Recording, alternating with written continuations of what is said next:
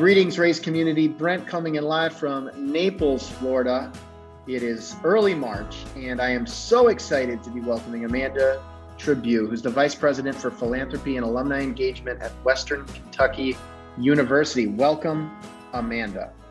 Thank you, Brent. So happy to be here with you today. Well, you are really happy, and Amanda was sharing, she was a little bit late to recording for a wonderful reason, which is, and she was okay with me sharing, but Amanda and I think a bunch of her peers on the leadership team were just having vaccine day at Western Kentucky. So it is important to share that as we try to frame the context here, depending on when you listen to this show. But it's really exciting to be able to start having that conversation with guests. Oh, it's so exciting, Brent. And it was out in the community, and I went and got in line today. And you start looking around, and the president and the first lady were several spots behind me. I look up, there's a dean across the way. And so I said it was the who's who of WKU out getting their first vaccination today. So it's a great day already. I mean, it's amazing. It's basically exactly 1 year later. And it's just, I'm sure it's really encouraging. And it had to be, I mean, what was the vibe? Was everybody just all smiles? Were people nervous? I mean, what was the scene? It felt very positive. I think people were excited. It didn't seem at all. And people were very gracious. And the National Guard was out helping to facilitate lines, and people were just, very gracious to them and their support, and the workers were exceptional. I mean, it was just an outstanding experience all around. So I'm glad to hear it. Well, it's a Friday. We're feeling good. Amanda also had board meetings this week, which we'll talk about a little bit, I suspect. But before we do all of that, why don't you give me a little bit about your background? But let's go back to like 17-year-old Amanda. What was on your mind then? Could you have imagined you'd be in the philanthropy space, or what along the way moved you in this direction? Gosh, Brent, 17-year-old Amanda liked to do a lot of different things. And I think that's always been part of me. I was the kid that loved to play sports and would be at softball practice or a game and turn around and go to piano lessons in my uniform. Always very involved in a lot of different activities, enjoyed people. My mom would tell you that as a little girl, I'd walk up to somebody in the grocery store and say, I like grapes. Do you like grapes? What's your favorite color? And it's so funny to look back on that now and think of it as a precursor to what I would end up spending my career doing. Which seems to fit so nicely. But I grew up in a small town in Kentucky, Glasgow. We do have a summer Highland Games in Glasgow, Kentucky, and even hosted the International Highland Games 1 year. So that's our small claim to fame. Our marching band in high school actually wore kilts. So wonderful, wonderful hometown experience. I have a wonderful family that mostly also live back in Glasgow as the oldest of three. Girls we're all very close to each other and doing very different things. But, growing up, I thought I wanted to go to the big blue school in the state that is very famous for basketball. And as time became closer to going to college, and 17, 18-year-old Amanda decided I wanted to stay a little bit closer to home, but far enough away to have a good experience. And I'd been exposed, of course, to Western Kentucky University in high school. I visited here for some DECA events, business events, different types of recruitment events. And I think at first really said, all right, I'm just going to go to WKU. Well, quickly, once I got to campus, got involved in campus life, absolutely loved it, and got my first job, which, not unlike many of your other guests, was at the Phonathon. And it's the gateway drug to advancement. Absolutely. But first semester, absolutely hated it, and I was going to quit. Tell me more about that. I mean, give me some of the blooper reel from the first semester of the Phonathon. Anything stand out? Yeah, I just think it's hard work. It's absolutely hard work, and it was something that I wasn't used to. And calling people, and at that time we were still using paper cards. The next semester, we began the process of transitioning into the automated phone system.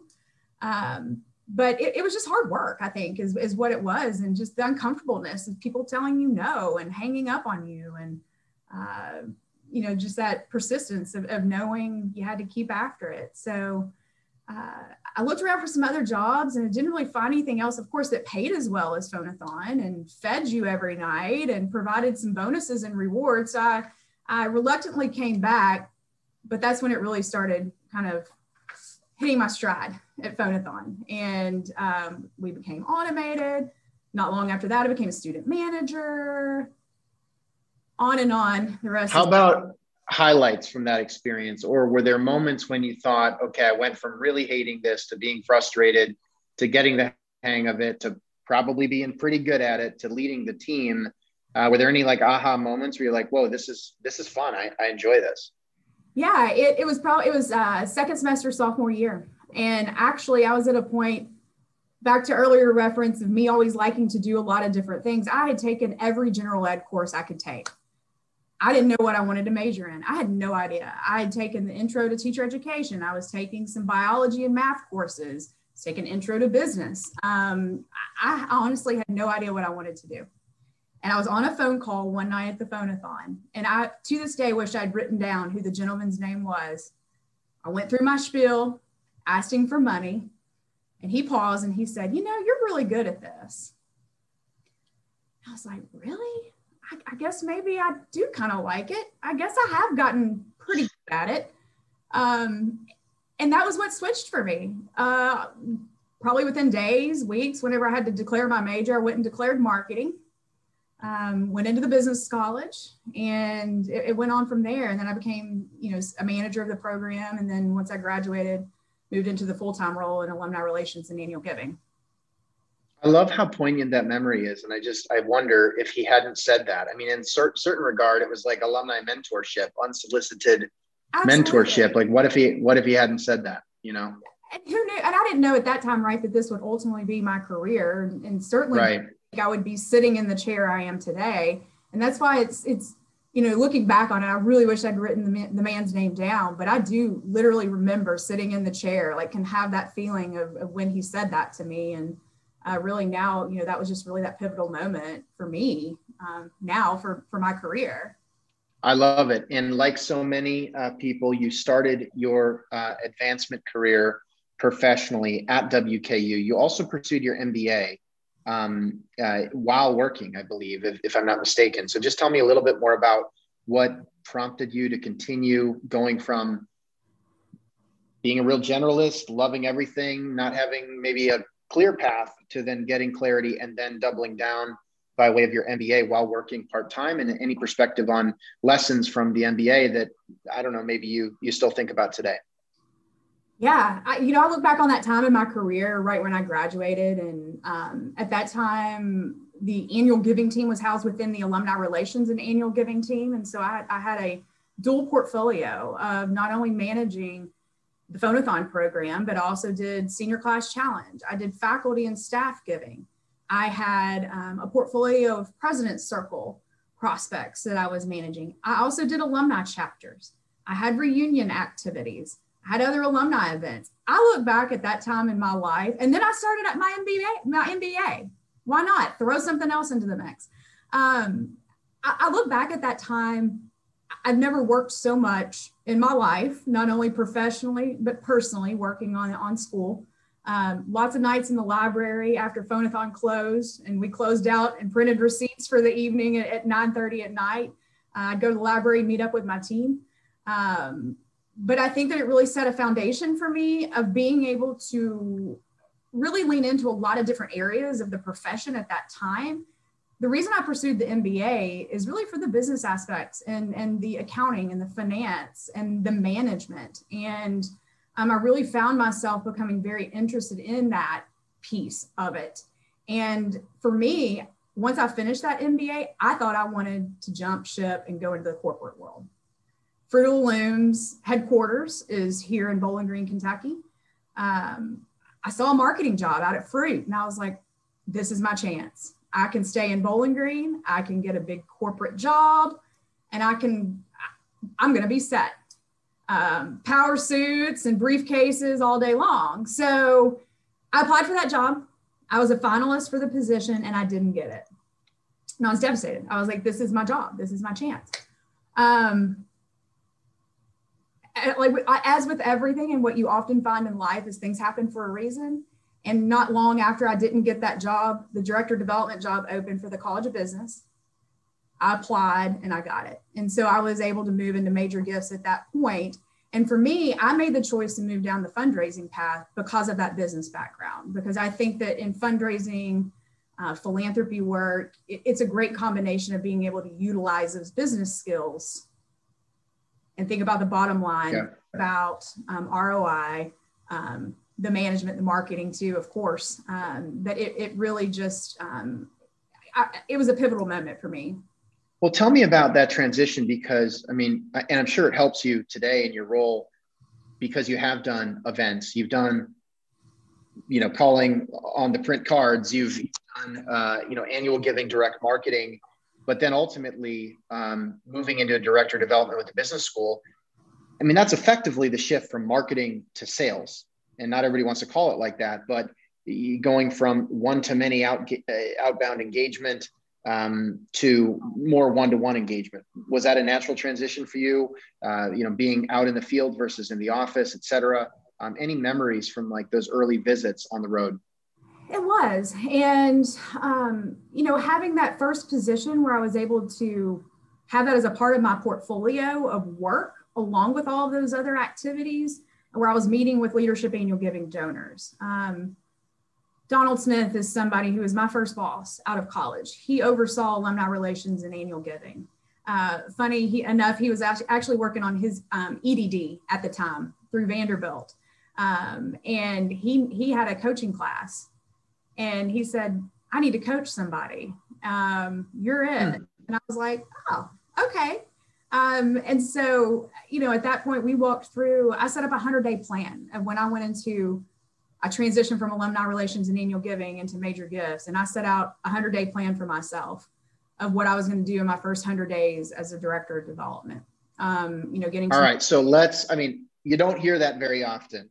And also at that time, we're talking mid 2000s, the idea of a career coach or coaching was not nearly as in vogue as it is today. So let's talk more about what was coaching, and then what part of your 100-day plan could potentially be generalizable for the audience. Yeah, I actually then used it several times after that when I moved jobs or when I was hiring in staff. And I think that it was a very effective tool to, of course it changes, right? But knowing that you have a roadmap and you have a plan and you're being thoughtful and intentional about it from the outset. I think that's the biggest advantage to doing that. Thinking through who are all the campus partners that you need to meet within that first 100 days. What sort of background and historical information do you need to be reading to understand, the key players? What's the history? Meeting with the dean when you're going into a role like a director of development for a college, and making sure that you understand their vision and what they're trying to accomplish. Setting goals for when am I first going to get on the road? And so when's probably within a month or so, get your feet wet, understand the organization, but get out there and start talking to people and understanding, what the alumni experience and the donor experience was. Looking back on that too, and he was actually writing his dissertation for his educational doctor on the first 100 days of a college president. And so that's what he modeled this experience for me after. And it, really was just, again, a point in time that I have continued to come back to and utilize in my career.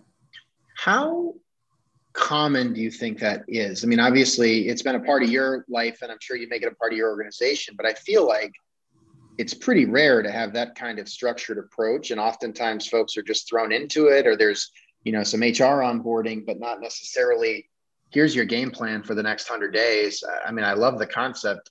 Do you hear about it among your peers? I think it's hit or miss. And I think too, the larger of an organization that you get into, there's maybe pockets of it happening, but I haven't found that a lot of organizations have adopted that type of approach, particularly thinking about someone's onboarding experience outside of human resources and that organization.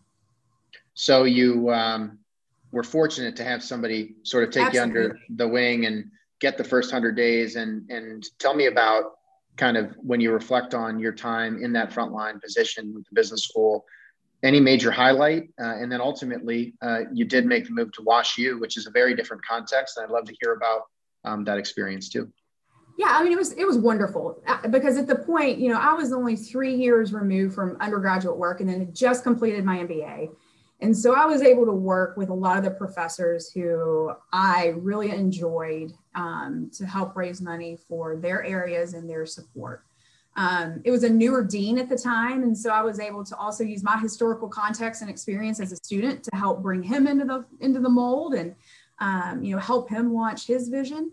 I will say that when the time came that I chose to explore other opportunities and think about leaving, WKU was one of the hardest decisions I ever made in my career, in my life. I'd at that point been at the institution for 12 years, 4 years as an undergrad, and then 7 years, 7 years professionally. And I was essentially leaving for the first time at that point in my career. But I knew that I needed a change. I knew that I now wanted this as a career. I knew that I needed to do something different and challenge myself. And that dean is one that pushed me to do it. My current VP at the time also pushed me to do it.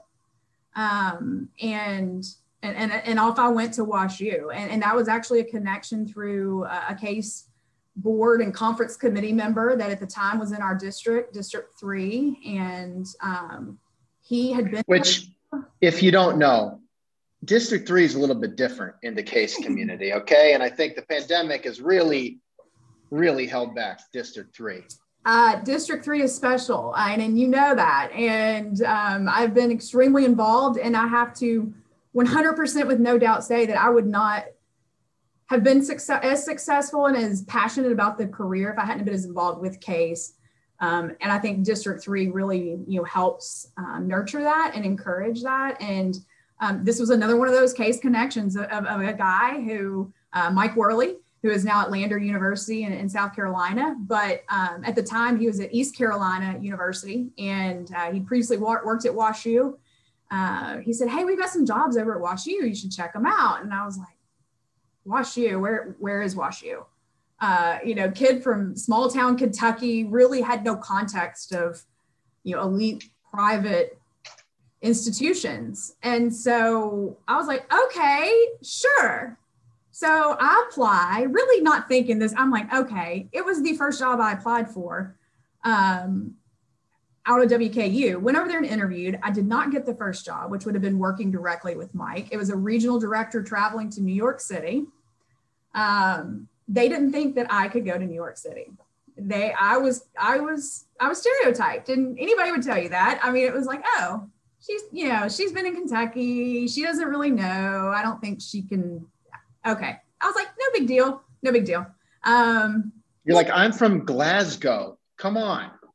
How international can you get? So I actually then ended up getting involved in a couple other job searches and was very close to getting an offer from another institution that Mike Worley had actually connected me to. And he calls me back, and I think he's calling me because his colleague is like, "Hey, we're getting ready to hire her." He was like, "Hey, we want you at WashU." And I'm like, "Wait, what?" He's like, "We got another regional director position open, and we want you." And I was like, "Oh, okay." So when it came down to it, and I compared offers, and I really thought about what kind of move I wanted to make. I really thought I could learn a lot for that type of institution, given the opportunity. So I made the choice to move to St. Louis, and I was there about 2 years as a regional director, traveled to the West Coast, which included Seattle, Portland, San Diego, and Kansas City. Throw a little Kansas City in there for good measure, but I would imagine that had to be kind of scary. I mean, just like given how you knew WKU cold, you'd lived it. It was your community, obviously big concentration of folks in Kentucky or the, kind of greater region. To then go elite private in a city you don't know, to cover a region you don't know. I mean, was that just like culture shock, terrifying? I mean, all of the above. Yeah. All of the above. but also probably super healthy to go through an experience like that. You know, I will tell anybody today, and I've told lots of people this story, like it was the hardest 2 years of my life, no doubt about it. But I think it was the most transformative 2 years of my life. It was very scary at times. I remember when I moved over there, my dad literally looked at me and said, because he's always lived in the state of Kentucky, in the region where I grew up. And he said, I just don't understand why you want to do this, but you know, we're here for you and we support you. And I know you're going to be great. And it was hard, traveling and you know, being out on your own and talking to people. And, you know, there were times where when I went to meet with some folks at WashU that, you know, one couple wanted to basically tell me that my state public school education could not in any way compare to the education that their kids are getting at WashU. And so being able to learn how to deal with that professionally and, you know, kind of reflect and think, oh yeah. And then, but they'd be like, no, like, and then, you know, yeah, absolutely. Well, I mean, we've had a bunch of folks on who have, you know, gone to their college, started as a phone-a-thon, end up joining an entry-level role at their own university, eventually break out. But I've never asked somebody this question, which is, how often would somebody say to you, did you go to WashU? A lot. Did that come up all? I mean, is it like the first thing donors want to know is like, did you go there? And then when you say no, did you feel like they're immediately, I don't know, passing judgment? I'm just really curious, like, how do you kind of go from where you have such a connection I would say the majority no. The majority no. There was a few.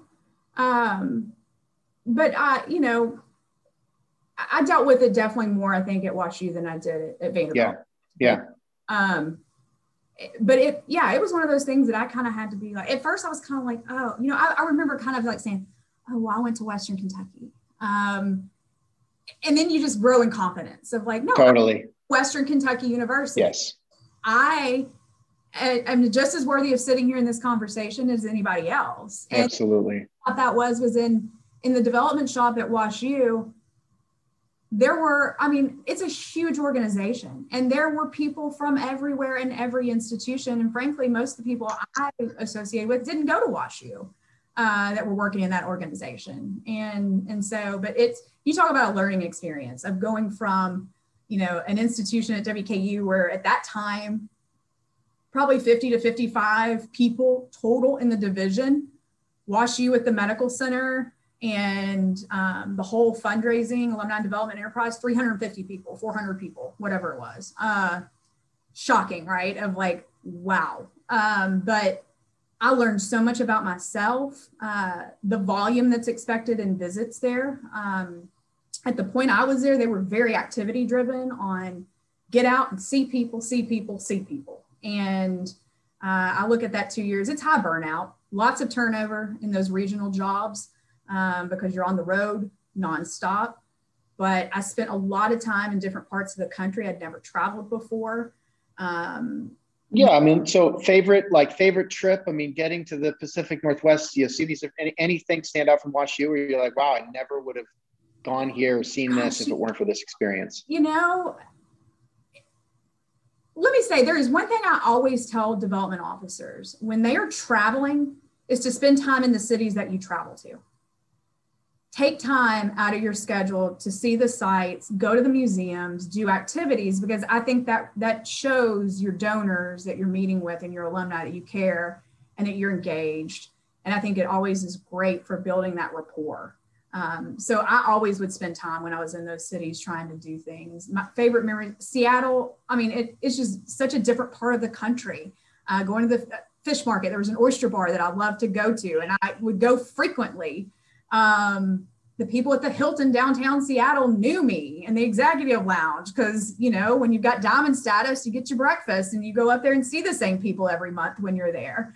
It's fair to say that the Glasgow oysters are not as competitive as the Seattle oysters, right? Oh my gosh, no. San Diego, I would say I'm a Hilton girl, so I'd say at the Hilton Torrey Pines. And yes. it's, you know, it's just, you look at that and how, you take the little Glasgow girl and throw her out into the world. And I think I just remember being in awe a lot of seeing this country and just being appreciative of having the experience. And yeah, I mean, and it just further, the more I got into that job, I knew that I wanted to keep doing it, but I never felt settled in St. Louis. I think for me, the road 24/7. I'd formed some good friendships at work, but I never really settled in St. Louis or the community. And I knew that my next move, I wanted to be someplace that I felt like was more like home, and a place that I knew I could spend more than a few years. And about 2 years in is when I decided to start looking, and saw a job at Vanderbilt, actually in the law school, and applied, made it through, I think, 1 or 2 rounds. Didn't get invited to campus. I was like, okay, it's too soon. Haven't built up my resume enough at WashU. Several months later, position came open for Peabody College at Vanderbilt. And I hesitated. I was like, oh, I'm not gonna put my application in. I just applied again. Something kept telling me, why not? You never know who's in the pool. And I went ahead and threw my application in the pool, and long story short, I got the job. So I was able to move to Nashville, which was about an hour and a half from where my family was located. Big city I was very familiar with. It's one that we'd spent a lot of time in, is being close to Bowling Green. And so I was thrilled to get the opportunity to go to Vanderbilt. And it stuck. I mean, you spent 9 years there. I know you built some great relationships that have led to where you are now. But when you think about the highlights of your time at Vanderbilt, I mean, you started in basically, I think this time in 2010, and were there for over 9 years. I mean, what were some of the things that really stood out during that experience? Vanderbilt went through a tremendous transformation during that time of its fundraising operation. The Vice Chancellor, Susie Stallcup, had arrived less than a year before I got there. So a lot of transformation happened from what I would call a fundraising organization to a fundraising organization. A lot of implementation of metrics and accountability, portfolio building. I was a new gift officer for the college at that time, based upon a feasibility study, said they needed another gift officer for Peabody. So, I came in and had to build my portfolio from scratch, which is hard work. I was basically given a lot of discovery names and told to get after it. And it took a couple years. I mean, it's hard work. It is hard work to build out a portfolio and get a whole lot more no's and a whole lot more, I'm good with making my annual gift conversation. But the persistence paid off. And Dean Camilla Benbow of the college is just an incredible thought leader, researcher, and leader of that college. And she really empowered me during that time. And we had such a great working relationship together. And, over that time and my advancement within that college was able to really, we closed some really great gifts and, did some really wonderful things. And at the same time, WKU is calling you back to the Hill. And you alluded to this earlier. President Tim Caboni, who is our president here at WKU, was a faculty member at Vanderbilt when I arrived back in 2010. And Tim is very well known in the philanthropy circles. His actual research interest is institutional advancement. He has spent a lot of time. He built out the institutional advancement program in higher education at Vanderbilt, which a lot of colleagues in our industry went through that program.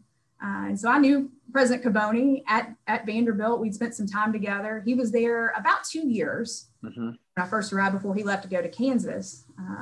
And next thing I knew, he turns back up at my alma mater as president. And did you see the press release and just notice it, or did it kind of— Funny story. Yeah. So at Vanderbilt, we officed at the Lowe's Vanderbilt Tower across the street from campus. And one of my colleagues at the office said, I think I saw Tim Caboni in the parking garage today. And I was like, really? I said, that's interesting. And not too long after that, I'd seen on Twitter or social media or something, they were like, Board of Regents are conducting interviews in Nashville for the president of WKU. And I was like, that's interesting. And I still really, I knew that he was interested in seeking out a president's role. But yeah, it wasn't long after that he was announced. So, of course, I started closely following what was happening. I was always closely following, very connected to WKU, even when I was gone. Became even more interested once he arrived. And then 2 years later, I was co-chairing Case District 3 Conference in Atlanta. And we asked President Caboni to come speak several months prior. And then I guess it was probably a month or two after that conference is when they were going to start the process to hire the vice president's position. And he sat down with me at that conference and we had a great talk, a great conversation. And the rest is history. So you took the position, you accepted the role and joined as vice president in June of 2019, which must seem like 10 years ago at this point, but it was not that long ago, but it was. So it's June 2019, which was basically when we were getting connected as well. But what was it like when you got there in the normal times, in the before times, as people are calling it? It had been a while. I know you'd stayed connected, but from 2008 to 2019, did it feel the same? Did it feel very different? You know, obviously new president, you know, he wanted your vision of the future, not the past, but what did it feel like after, you know, kind of 10 years away? In some ways, it felt like I had never left. So, you know, there were still a lot of familiar faces around. There was still a lot of donors in our portfolios as I started digging in that I knew and I was familiar with, which is great to come back to a place where you already have relationships. The university had gone through 2 tough years of budget reductions. We had a wonderful president for 20 years who was an alum of the institution and did wonderful things. And we had seen an enrollment decline. And so there was some really tough decisions that had been made just before my arrival that, you know, the campus was still reeling from. And so to come in at that time, I think there was still a lot of uncertainty about the future and, you know, how are we going to get this ship turned around? I have to say for our organization, in philanthropy and alumni engagement, and you know, this is something I've shared with our team, so this is not me, you know, saying anything that I wouldn't say in front of them, is, you know, I walked into the office and I felt it was very tired. I felt people were just going through the motions. They'd done their job and a lot of them had done it for a while, and you know, they were like, they were just going through the motions. You know, it was kind of cluttered around the office. You know, and now when I look back on that, I think that visual of how the office looked was really like how people felt and how, you know, they needed a jolt. We needed to pick ourselves up. Yep. We needed to think differently and we needed to challenge ourselves. And yeah, you know, you and I met probably a month after that at another Case event, summit in Boston. And I think that it was just one of those things where right place at the right time, me coming into this going, what am I going to do? I'm looking at reports, I'm digging into some of those numbers where I'm like, oh my gosh, like our pipeline doesn't exist. Our participation percentage has just fallen off a cliff. And what are we doing to address it? And I start talking to folks, we're not. Right. And I think, look, like, I'll be honest, at that time, Evertrue had a partnership with Western Kentucky, and I would have scored it as one of our least successful partnerships. We were not delivering. You barely knew. There definitely was no strategic, you know, approach to our work. And we take responsibility for that. But it really was an opportunity where, you know, you came in, understood the context and wanted to push immediately for innovation in a pragmatic way. At the same time, it was frustrating for us because we were looking at the data and seeing there is so much in digital engagement. There is wealth, like there is real untapped potential, but these people are not having a relationship with Western Kentucky. They're either lobbing in their annual gift in response to direct marketing or phone-a-thon, or they're not on again, off again, but there was no real strategic approach to it. And I do think, like, just whether it's Tim or you, sometimes we talk about Western Kentucky, or we talk about Evertrue, or we talk about whatever organization, and it really is about the people, and leadership matters so much, where you can take the exact same university, the exact same alumni affinity, like the exact same even staff, but with the right kind of leadership, vision, goal setting, motivation, it matters so much. It's not Western Kentucky. It's the combination of specific people. And I think what was so fun after that case dinner at Barcelona, or wherever we were. Barcelona. It's a restaurant in Boston, not actually in Spain. But we were able to come out of it and start putting together a game plan for really building a new approach to personalized relationship building, digital first. This was pre-pandemic, but it was really an opportunity to just start from scratch. And you had a mandate, I think, from President Capone to take a big swing and to make some bets. But I'd love to just hear a little bit more about, not from my vantage point, from yours, when you saw kind of the missed opportunity in the data and heard about this concept of donor experience. What were some of the things you wrestled with, frankly? And then I'd love to kind of just get your perspective so far. Sure. I think for us, I'm like, this work takes time. Building relationships with people takes time. I tell our staff often that it's taken a long time for us to get to the point where we were when I got here almost 2 years ago. It's going to take us a little bit of time to get back out of it. But as long as we're making progress, that's what's important. I admit I'm not a patient person. I like for things to happen. I like them to happen quickly. So that's something that I work on myself, and something that I,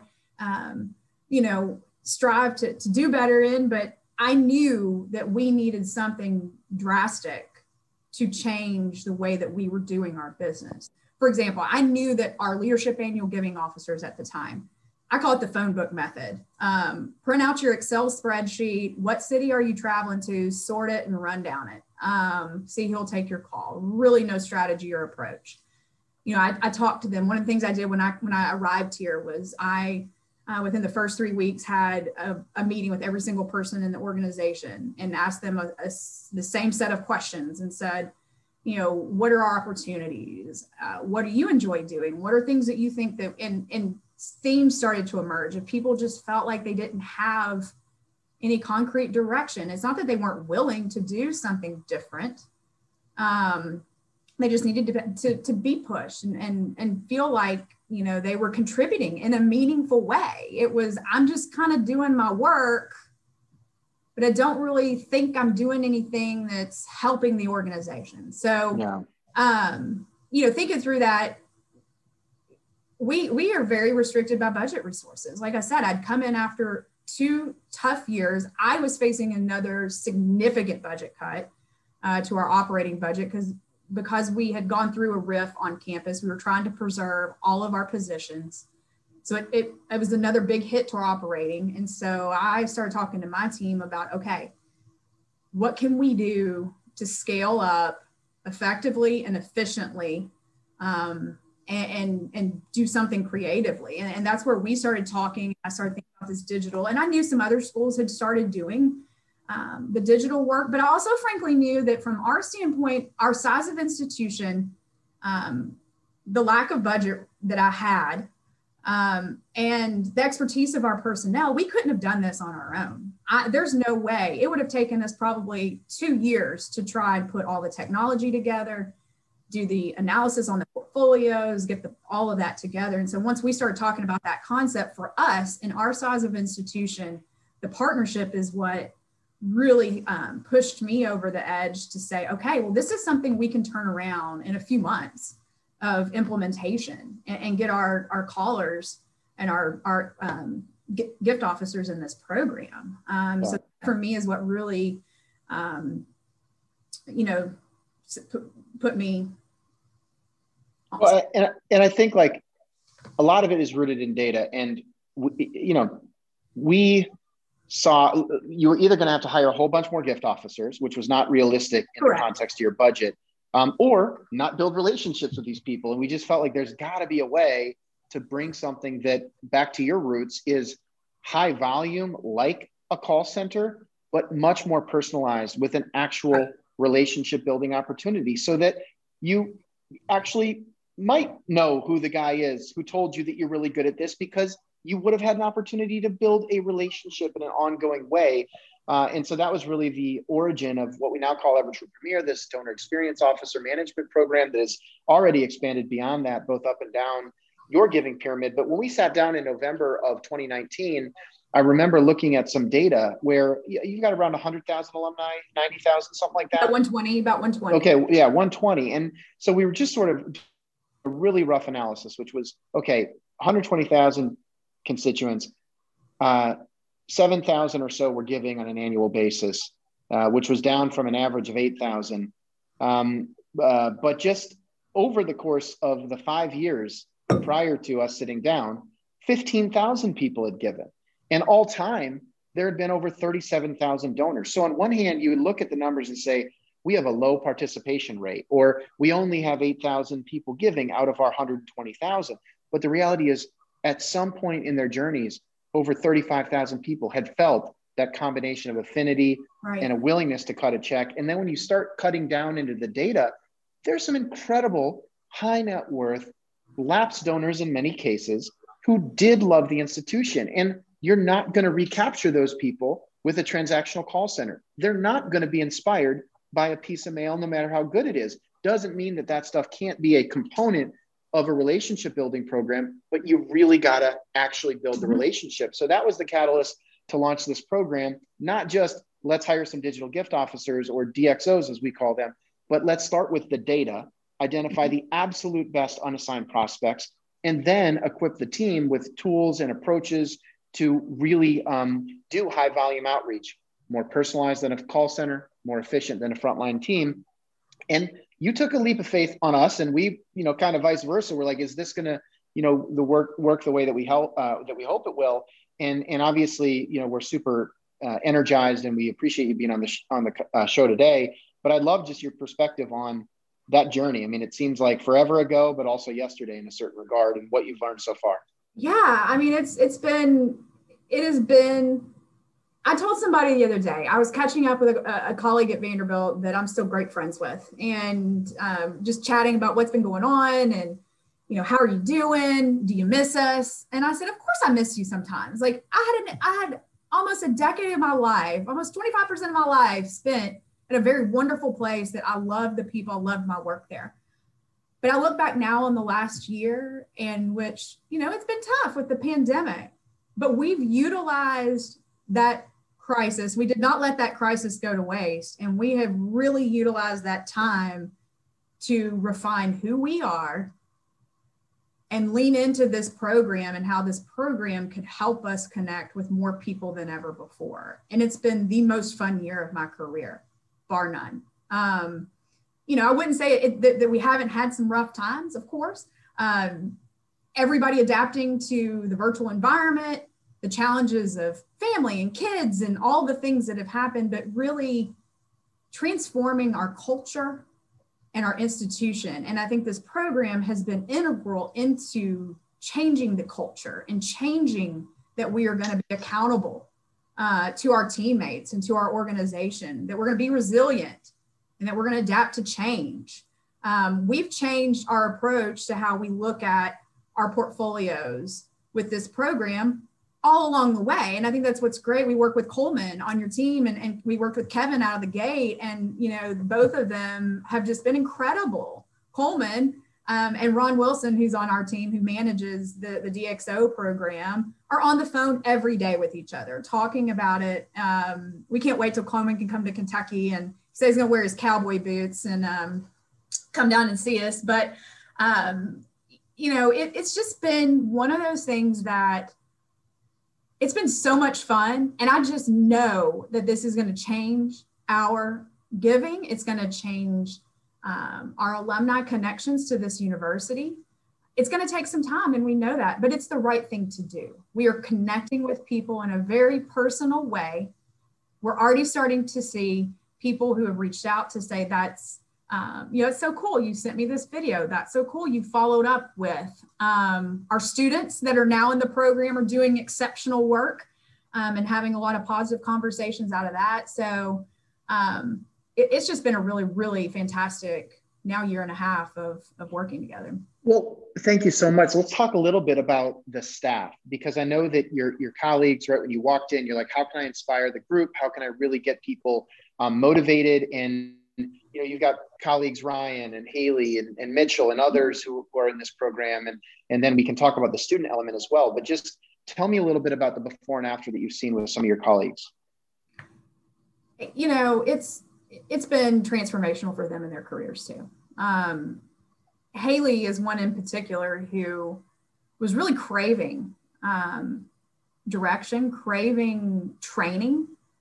And she's incredible. She had a call this past week, and she actually shared this with our team, where I've talked a lot with our team about when you're having conversations with donors, you're not going in and saying, well, it's $10,000 to endow a scholarship. It's what sort of impact do you want to have? You're making sure you're asking those open-ended big questions to really get at the root of what people want to do and what their passions are. And she shared with our team this week during our team meeting yesterday. She said, I am so excited. She said, I've had that question in my back pocket for almost a year. And I finally got the opportunity this week with a donor on the phone to say, what sort of impact do you want to have? And there it went from there. The guy's like, well, what does it take to fully endow a scholarship? And I think my brothers want to get involved. And it was just an incredible call, and to see how happy she was. And she's, just her development has been wonderful. Ryan was the same way. I think Ryan is involved in things all across our community. He's the president of NAACP. He's a volunteer on campus. He teaches courses. He just had his second baby this week. He is a wonderful person and needed direction. And so this program has helped him know every day when I come in, who do I call? Who do I connect with? Just the way that we work through these processes, I think, has really created, and they're working more than they've ever worked before. I mean, that's the thing too, is their days are more full and more busy than they've ever been, but they're more happy. They're productive. They're closing gifts. Every single one of them, Mitchell included, has also, he had some experience in insurance before he came to work with us. And so he is very familiar with sales and is very clear with, who he needs to close, and translating that now into higher ed has been a really good shift for him. And so every single one of them have really, it's just been remarkable. It's been great. And just as a point of reference, if you're listening and you're not totally familiar with the program, in this case, Haley, Mitchell, and Ryan, who Amanda's referencing, are all carrying portfolios of 1,000 people. And they're not traveling, right? And this was pre-pandemic, and right. Certainly coming out of the pandemic, I think this kind of work is going to become the norm as opposed to the exception. But even through early February, this fiscal year 2021, Haley, Mitchell, and Ryan have all been in touch, not just one time, but with multiple times with over 600 prospects each. And we've got, several months to go here in fiscal 2021. And so it really, we keep talking about that idea of more personalized than a call center, but much higher volume and more efficient than a frontline fundraising team. Do you agree with that? Would you modify it? You started in the call center. You've watched that space obviously change a lot and struggle in a certain regard, but then also frame it through like, we've got this amazing student group now. And I really look at your student DXO program as pre-professional philanthropy training. This should be an on-ramp to become a future development officer in a really, really systematic way. Absolutely. That's what the call center was. But I really view this as more of a professional opportunity. And, I told all the students when we went through their training back last fall, I said, I hope that you all develop a passion for this career, but I also know that many of you have dreams outside of this. One's going to med school. Others are going to other professional programs or have other career aspirations, but I know that the skills they're going to learn through this program are going to carry them into their careers. We also have a few that we're talking to or graduating in a few weeks that we're very optimistic we're going to retain on our staff. And the beauty of it is they will be able to literally graduate and walk across the stage. And if they want to start with us on Monday, they know exactly what to do. And that's what's— well, we've got our eyes on a few of your SDXOs yes, too. Brent, so we might be competing a little bit. I know, but so yeah, it's exciting. It's so exciting to really, because I love this. I love this work. Absolutely love the work. And I love sharing it with younger colleagues and professionals who have a passion for it and can develop a passion for it. And, to be able to create this pipeline of talent for us is really a critical piece as we move along in this work. But to your point, I think, I was a person that, has spent a good portion of my career now traveling a lot. When I was at WashU and Vanderbilt, that was absolutely the model of traveling, being out. The trips I made, I had all my, status and all the things that I loved about that work. But now when you see what you can do in this very methodical, very strategic way, there's absolutely no reason why you should be going on a plane to go see people if you haven't had conversations with them. So let's talk about that, because you just got your vaccine and the dean's getting the vaccine and the president's getting the vaccine, and it's vaccine day at Western Kentucky. But we are hearing a lot of people say things like, I can't wait to get back out on the road.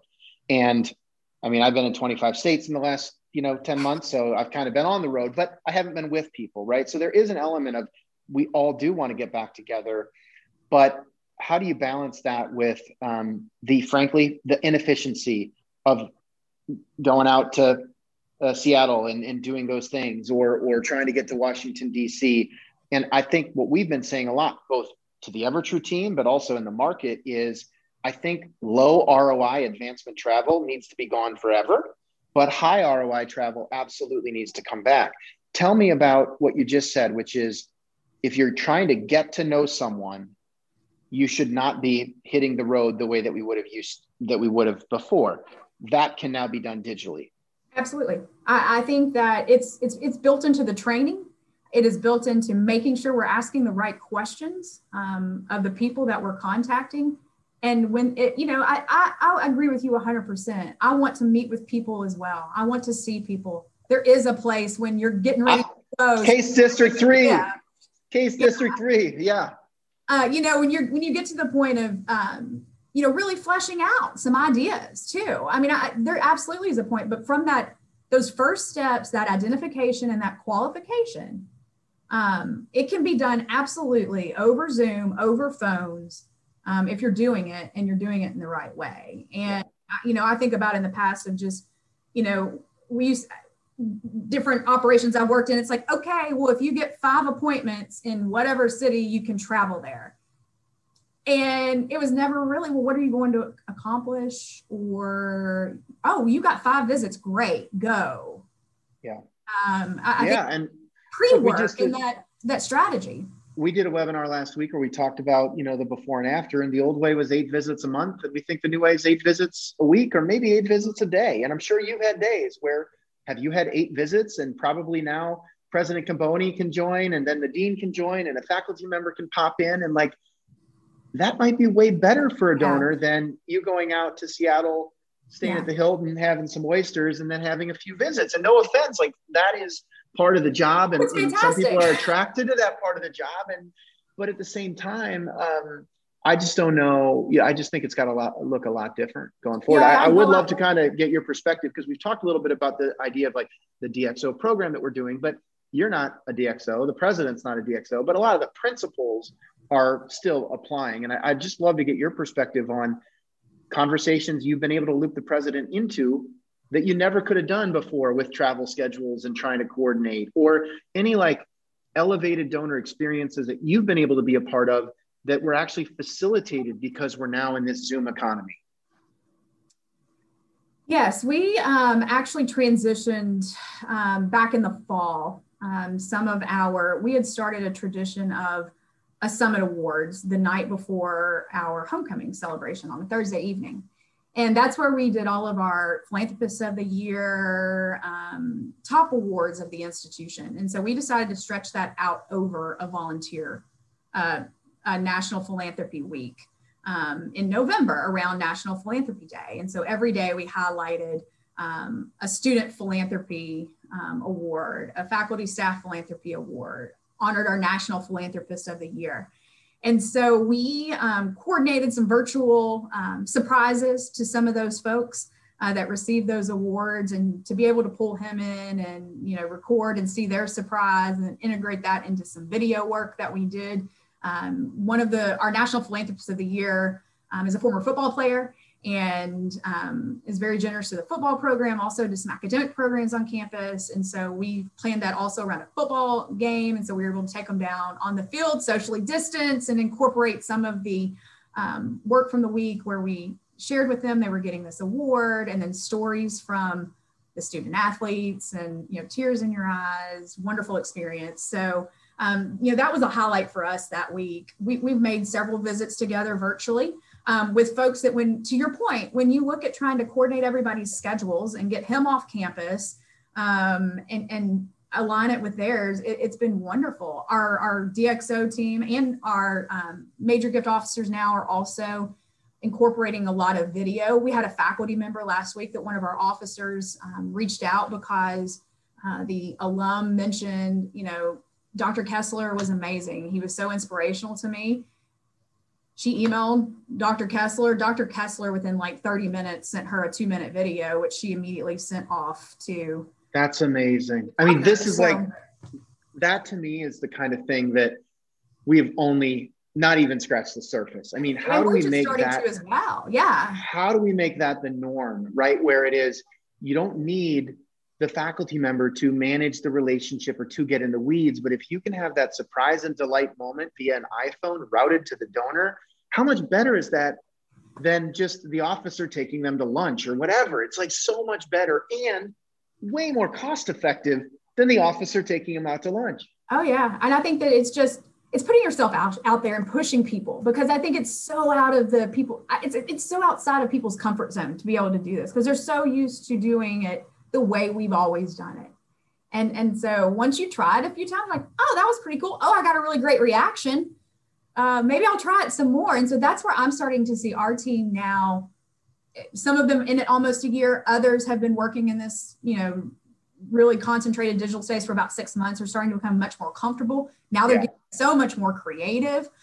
We had one of our DXO officers, a former president was in her portfolio, and she's so creative. She walked out behind the building where the sign is, it says the president parks here.